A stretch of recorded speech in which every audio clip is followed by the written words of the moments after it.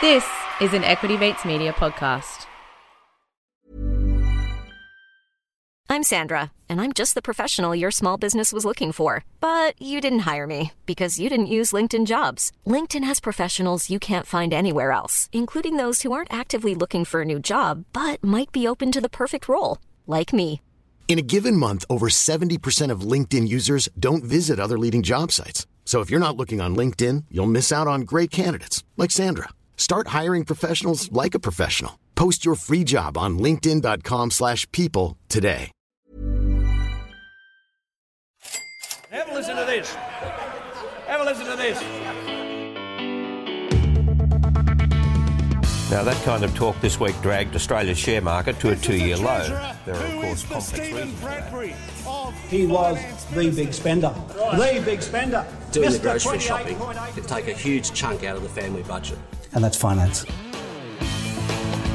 Hello again and welcome back to Comedian versus Economist. We demystify the world of money and help you get a handle on the bigger picture. My name's Adam and I'm joined as always by my older brother and real-life economist Thomas. Welcome, Thomas. G'day, Adam. How are we going? Oh, I'm very good, thank you. How are you? Oh, I'm good. Yeah. Episode 5, tiebreaker. Yeah. The what? Tiebreaker. It's tiebreaker? Yeah. That's 6-all. Anyway, I feel like we're off track. Look, we're about... Should we start again?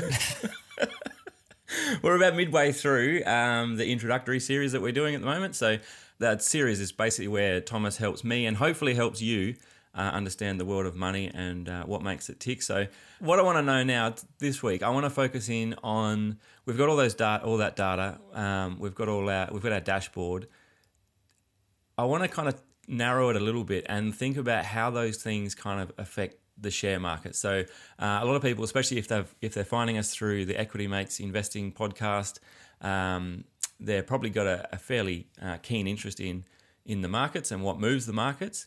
And so I really wanted to try and unpick a little bit what all these headline indicators mean for broadly for the market and how they can kind of affect market prices. So I guess at a macro level, they're affecting the whole market, and then obviously there's going to be some individual implications for individual stocks. So how does that all work, Thomas? Yeah. So you want to know how to make money out of this basically. knowledge. Yeah. Had four episodes of theory. Now it's like, just show me the money. Should I sell Tesla or not? That's what I want. That's ultimately what I think me and lots of other people would really like to know right now. So as we record now, we're at the end of December, for example. I've heard the term Santa Rally being bandied around. That seems like a ridiculous concept, that there's somehow Santa Claus is going to bring wealth to people. But what's driving this sort of stuff? What are the macroeconomic factors that are driving the whole market to go up and down like an ocean? Ooh, okay, yeah. So the big questions there. I think what we've got to do is we've got to pull it right back and just understand what a share actually is. Right. So the share is an ownership in a company. So when you buy a share, you're buying a partial ownership of the company. You become effectively one of the owners of the company. I reckon people forget that. Like, when I have some investments, I never think of myself as an owner. I just think of myself as, I don't know, a bit like putting on a chip on the table at the casino. I feel detached from it. Yeah. Even when they send like the company's annual report. I'm like, just tell me what the share price is doing. Yeah. I mean, like at your level, where most people are at, they're not owners in a functional sense. They're not helping steer the company, deciding policy or any things that the owners typically do, but probably for the best. I don't think Coles need to be asking me. Yeah, no, it wasn't an accident that you weren't given directorial control over your Wesfarmers holdings. Yeah, they saw you coming. Yeah. Wouldn't that be fun? Wouldn't that be a fun way to buy shares if you had to sort of walk into like a committee meeting with the directors? Plead your case. Can I join up, guys? Do you mind if I? Got a lot to offer. Yeah. It's important to think about it like the ownership of the company. And the reason that you start a company or you own a company is because it's going to make money and it's going to make you money. And so that's sort of the fundamental thing to remember and to keep when you're thinking about what a stock's fundamentally worth. So if you could imagine a scenario where I'm starting a lemonade stand, for example. Yes, go on. You picture it. Then I go to you and say, I need some money to buy a table. And you go to me as who? As a shareholder? No, as my brother, as just a person. Yeah, we've been through this already, haven't we? You were going to start. You've come asking for money before. Yeah. Well, I've got a prospectus now that I want you to have a quick flip through. I remember that presentation you gave us on a boat. Oh yeah, it was a good idea. No, it was terrible. I'm certainly glad I didn't invest in your batshit crazy idea. Yeah, so I want to raise some money for my lemonade stand. Right. So I can go to you in two ways. I can say, look, I need $50 to buy this table. I could do it sort of as debt. So I say, give me $50 and I'll give you $55 next month after I've sold a few lemonades. And that's just a commitment. And regardless of whether I sell lemonade or not, I've committed to pay you that $55 back. The other way I could do it is say, come on board and be an owner of this lemonade stand with me, and I'll give you a share of the profits going forward. So I've put in $50 myself. So we'll go 50-50 in this lemonade stand, and I'll give you 50% of the profits. So the first example there, that's essentially going to the bank and saying, can I have a loan to start the business? And then the other way of approaching it is to get people to buy into the company. Yeah, that's right. Well, yeah. So there's sort of debt financing and equity financing. That's sort of what we're talking about there. So yeah, you could go to a bank and ask to just borrow money on fixed terms, on particular terms. But banks aren't the only place that you can do that. So companies will issue bonds, for example. That's debt financing, right? And so that works in a similar way. And it's just like, if you're buying a bond, you say, I don't care what your outlook for profits are. I just want to know that I'm going to get the money that you tell me I'm going to get. Right. But if you're buying in equity, if they're doing equity financing, you're buying a share of the company, you're buying a share of the profits. And you're buying a share of the profits from now until eternity, effectively, for as long as the company's around. Your equity holding, your stake in the company entitles you to that share of profits. Right. So now for you to think about that, is it worth you throwing in $50 to go into business with me? You need to think about, well, how much do I value the future income and profit stream from this lemonade stand? Like, what is that actually worth to me? What is a 50% share of lemonade stand profits actually worth to me today? Right. And that's what we sort of call fundamental share valuation. That's what you're trying to figure out when you think what a share is fundamentally worth. You're trying to think, what is the future revenue stream worth today? What is a share of that future revenue stream worth today?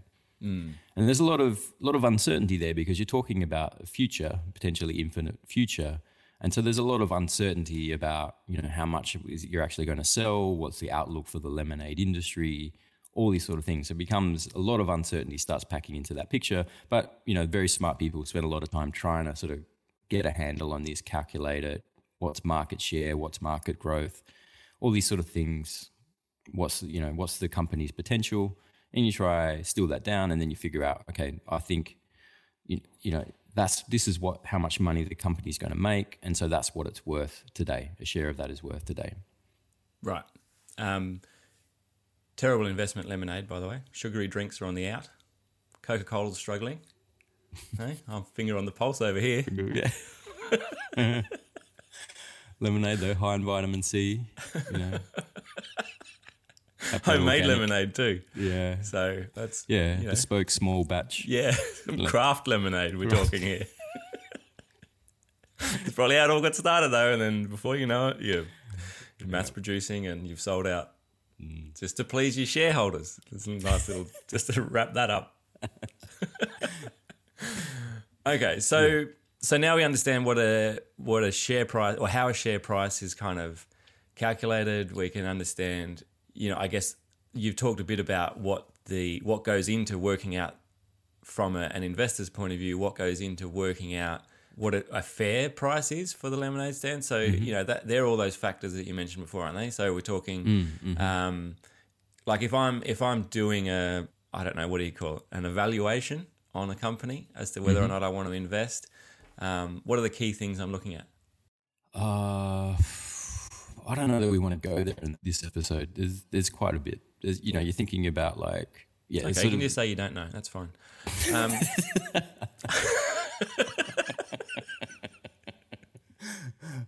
No, I mean that's not economics 101. Like at university, that's second year, third year sort of stuff.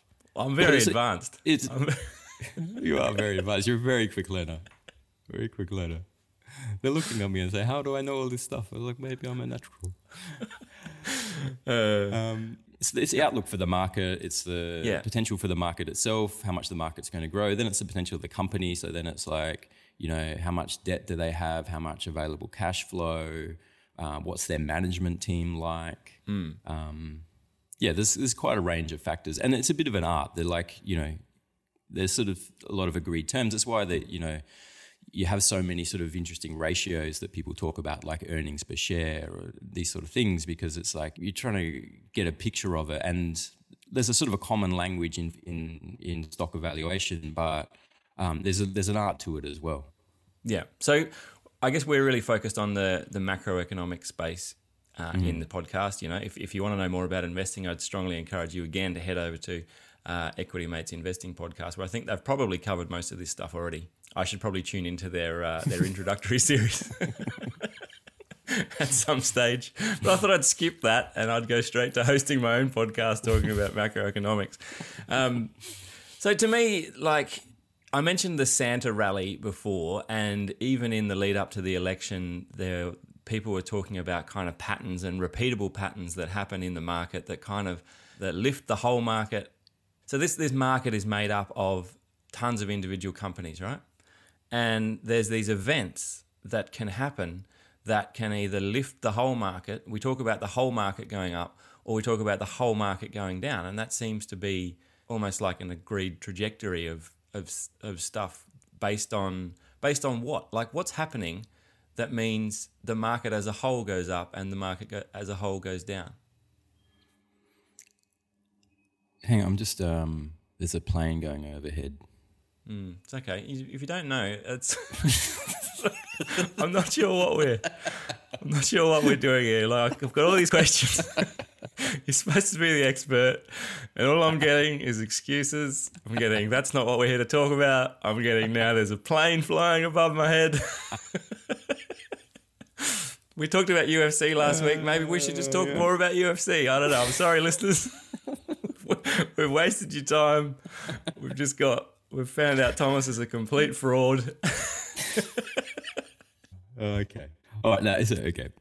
No, it's a good question. Let me pick it up. So the market's moving up and down as a whole. Why? You can kind of think about the way I kind of think about it. There's sort of three layers to it. So the first is this sort of the fundamental layer, like what is it fundamentally worth? And there's sort of like in theory, there's a true value of the company that exists in theory that you never really understand because the future is always unknowable. Right. You then have expectations start to come into it. So you could imagine, say, if there were you didn't go $50 in, you just threw in $25. I sold $25 worth of shares to Bob. And he's the other shareholder now. Now you might have you and Bob might have different expectations about what the outlook for my lemonade stand is. And that would affect how much you're willing to pay for a share. So you might get wind that, I've been stealing Mr. Johnson's lemons and he's set up. I love that we're running with this analogy so far. You're stealing Mr. Johnson's lemons. My mate Bob's come into it. Well, I mean, that's good. It's good. Yeah, it's good. Yeah, we're just building it up. Yeah, I mean, it's true for what's true for a lemonade stand is true for West Farmers. Right. Just at a different scale. Yep. So you might have this insight that like, oh, Thomas is about to get squeezed on his supply. He's going to poor Zing. Pardon the pun. Oh, hey. Yeah, it was all just contrived just to bring that pun in. we can move on from lemonade stands now.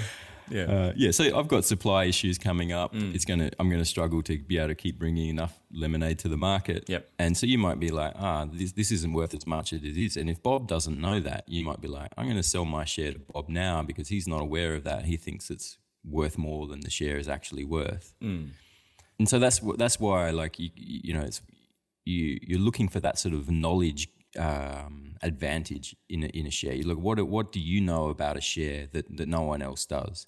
So, for example, if you're working in retail or something, and people are just coming in handing over money, hand over fist, and you think, wow, this stuff's really booming. No one else knows this. Then that might give you an insight into the value of that retailer chain that you're working with that no one else has, and you might understand that the value is actually higher than what everyone actually thinks it is. Yeah. And that's sort of the key point is it's what the current share price reflects what everyone thinks. So it's sort of like what everyone collectively thinks. And so if that collective mood shifts, if people start thinking something different, then the share price can shift. Even if nothing fundamentally has changed, if people just start thinking about that company differently or the market differently, but let's keep it with companies. So they just start thinking about the company differently, then that can shift the share price. And so there's sort of like the fundamental, and then there's sort of like the expectations and the view, the opinions that people have about the company and the company's outlook. Right, and then so because you didn't really answer my question, which was about getting there. Well, no, you tell me you're getting there, and I've got things I need to be doing. So are you going to? I guess, are you going to say that you can just kind of extrapolate that out across the whole market and say there's a general mood for a particular stock? There are a lot of other factors at play, even though the fundamentals aren't changing for a stock. But maybe there's, collectively there's emotions that are driving the whole market. So say an event, like COVID-19, where that changes everything and the market kind of crashes as a whole because collectively across all the companies, everyone's like, I don't know what this means. I'm going to take my money out. I'm going to sell just to kind of protect my money or whatever. And so those events obviously drive the whole market. And I guess that's kind of what I'm interested in. Yeah, I mean, at one level, like there isn't really a market. Like that doesn't really exist. Dropping truth bombs. No, I mean, Don't tell me the Santa rally's not real. Yeah. No, I mean, the ASX 200, is an indice of the biggest 200 companies on the Australian stock market. But it aggregates, it collects together those 200 companies. And so there isn't really a market as a single entity. There's 200 companies that, when you average them out, move in a particular way. Right, so it's just law of averages. So yeah, I mean, because the companies are going to perform. I guess the thing I'm struggling to understand, one of many, is the companies are all independent entities, right? You say that they're a collective of independent companies, and people are buying and selling these companies based on their own opinions of these companies. Yet, when it's reported in the news and the media, you see the share market is down today because of X, and so that's not independent companies kind of doing anything necessarily. That's confidence or risk or something that people are just like, we're not going to be able to sell coal to China anymore, so I'm going to sell, coal companies. Yeah. I mean, I think that level of analysis is a little bit dangerous, and it's good to sort of separate yourself from that. Like to say, the market rallied on a fall in the Aussie dollar or something like that. It's sort of true, but like it's using way too broad a brush to talk about 200 companies, because there's those 200 companies in the ASX 200. They're across huge, very different sectors. There's sort of resources, there's retail, there's all sorts of things. So it's very unlikely that they move exactly the same way for exactly the same reasons. So it's convenient to tell a story that this thing happened and the market responded in a particular way. But it's not actually true. That hasn't really happened, or it's unlikely that it's happened like that. And so if the ASX went up 2% or something, it's quite probable that within that there were companies, some of them went up 8-10%, some of them fell 5-6% or something. I mean, maybe not that kind of range with large companies in the ASX 200, but there's a diversity of experience within that broad indice. Right. So I think as you become a savvier investor, you need to look past that story and go to story and not really believe stories that say the market did this. Because one, there isn't really a market, and two, one thing doesn't affect all companies and the outlook for all companies the same way. Respectfully disagree. Okay.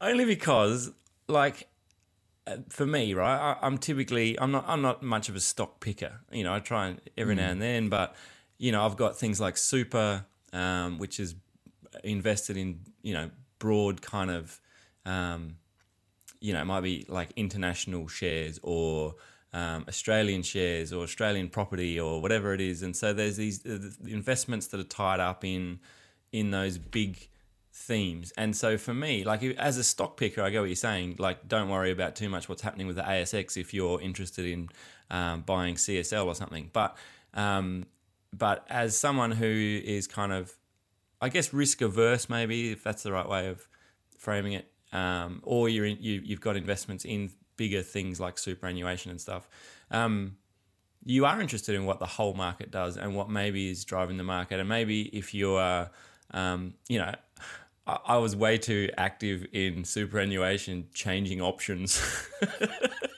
during COVID. I was flicking around. I don't know if anyone's ever tried to time the market using a 2.5 day delay, but it's just, don't try it. I mean, not investment advice, but I didn't have success, put it that way.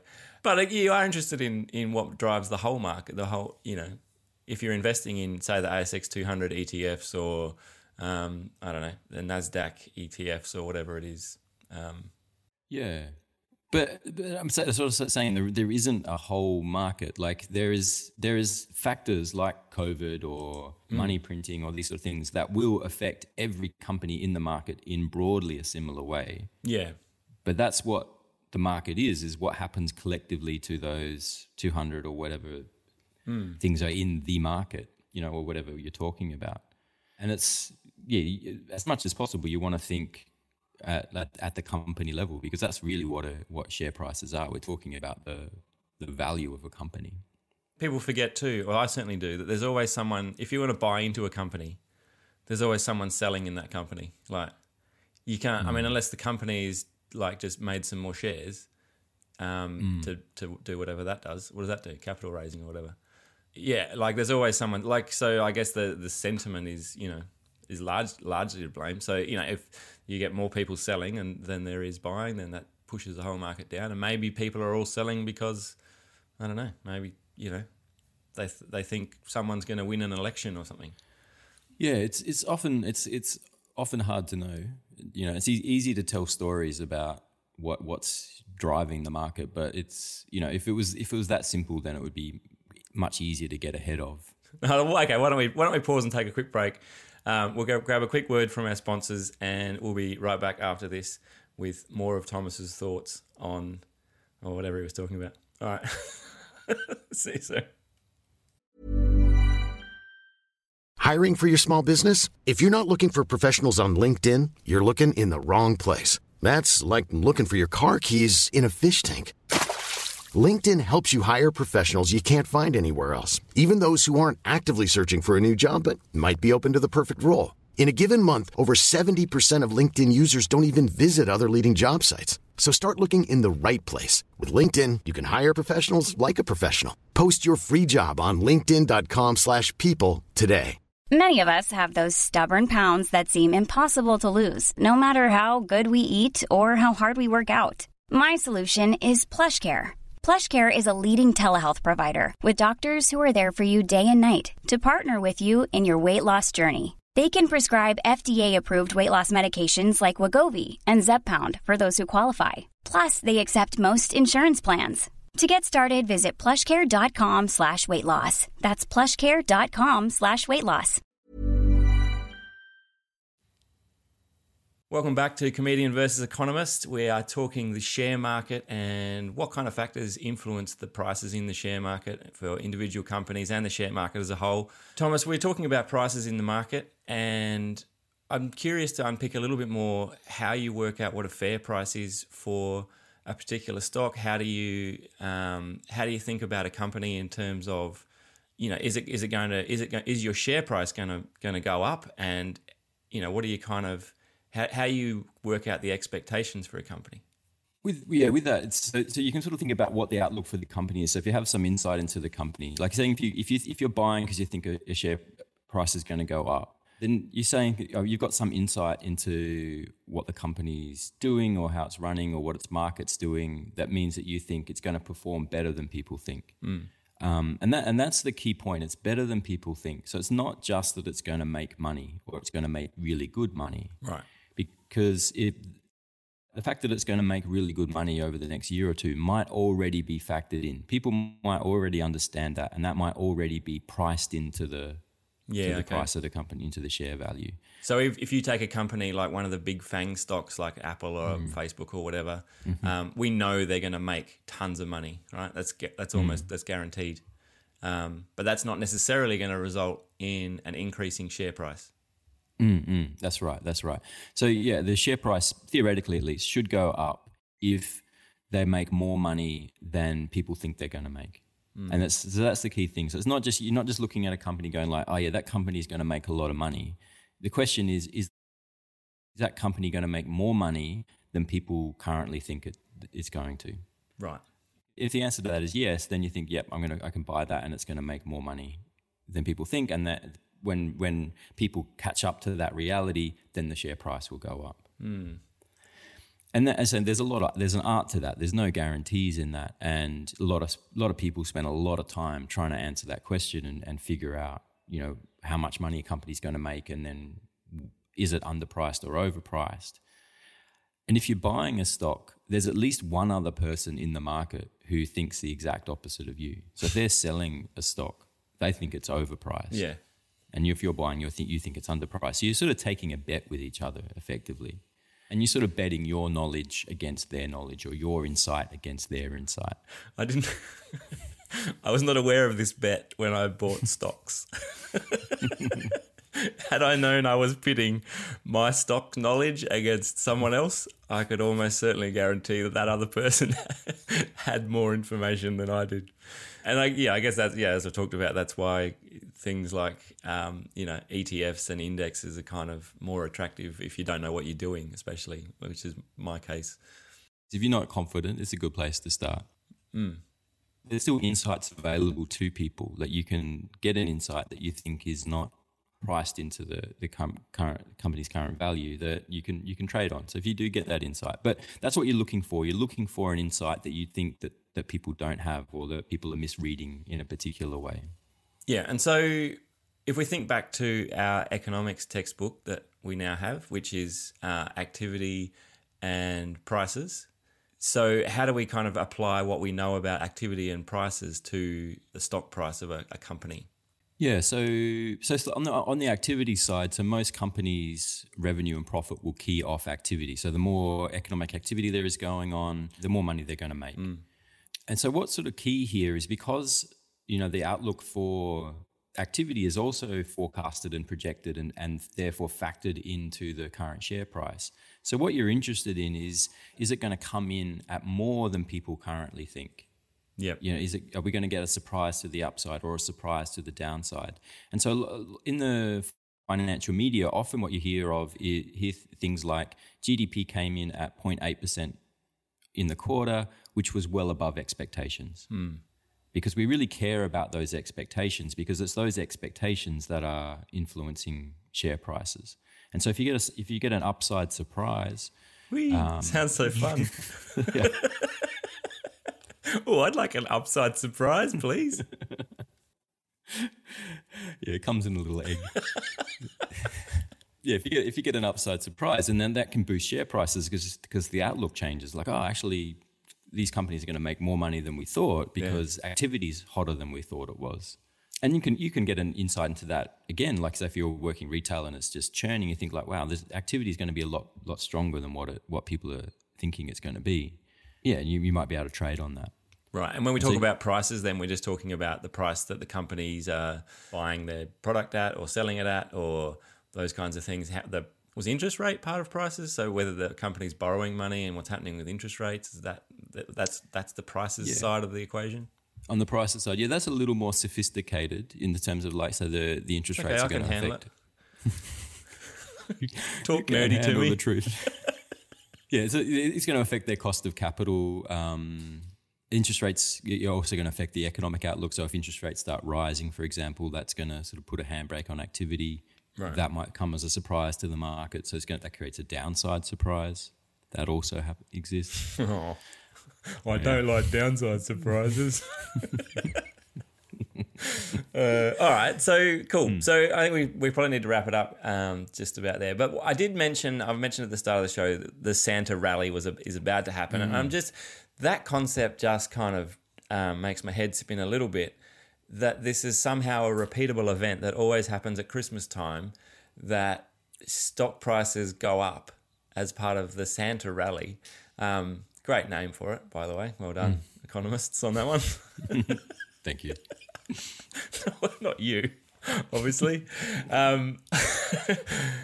Real proper economists that came up with the name. It was probably the media. It wasn't even economists. No, we wouldn't have called it that. No. We would have called it fourth quarter unexpected deviation from trend. And that's why we have marketing departments.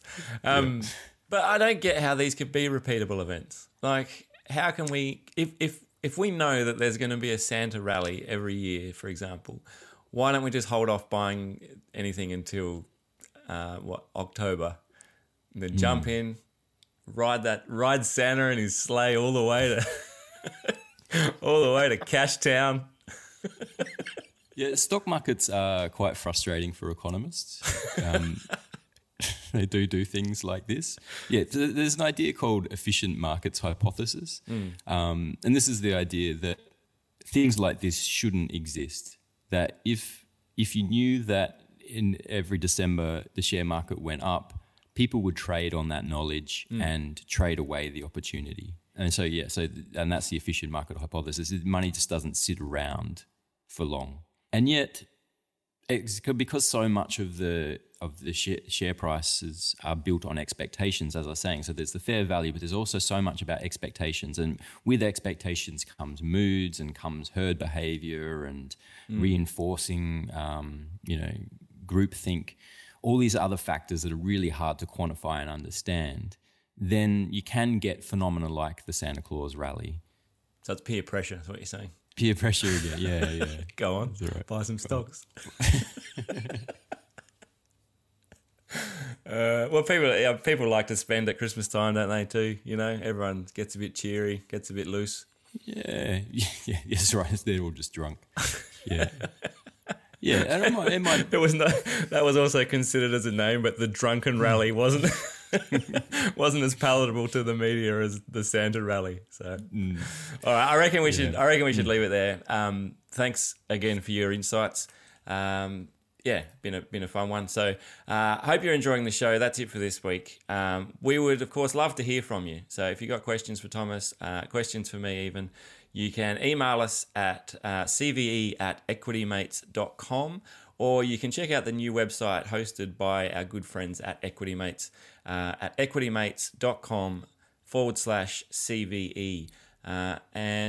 If you like what you heard on the show or like what you're hearing on all the shows, be sure to tell your friends. If you didn't like it, then maybe tell someone you don't like, because it still counts towards our stats.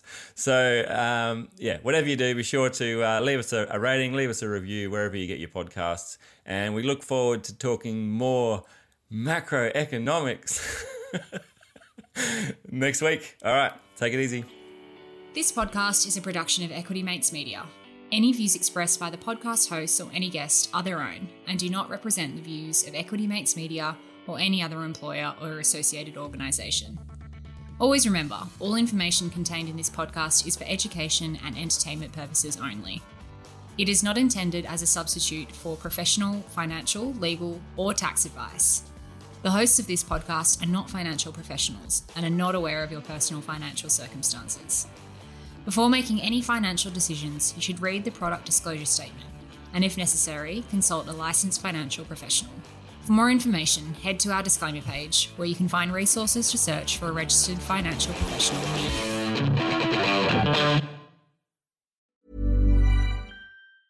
Hey, it's Danny Pellegrino from Everything Iconic. Ready to upgrade your style game without blowing your budget? Check out Quince. They've got all the good stuff, shirts and polos, activewear, and fine leather goods, all at 50 to 80% less than other high-end brands. And the best part? They're all about safe, ethical, and responsible manufacturing. Get that luxury vibe without the luxury price tag. Hit up quince.com/upgrade for free shipping and 365-day returns on your next order. That's quince.com/upgrade. When you need mealtime inspiration, it's worth shopping Kroger, where you'll find over 30,000 mouth-watering choices that excite your inner foodie. And no matter what tasty choice you make, you'll enjoy our everyday low prices, plus extra ways to save, like digital coupons worth over $600 each week. You can also save up to $1 off per gallon at the pump with fuel points. More savings and more inspiring flavors make shopping Kroger worth it every time. Kroger, fresh for everyone. Fuel restrictions apply.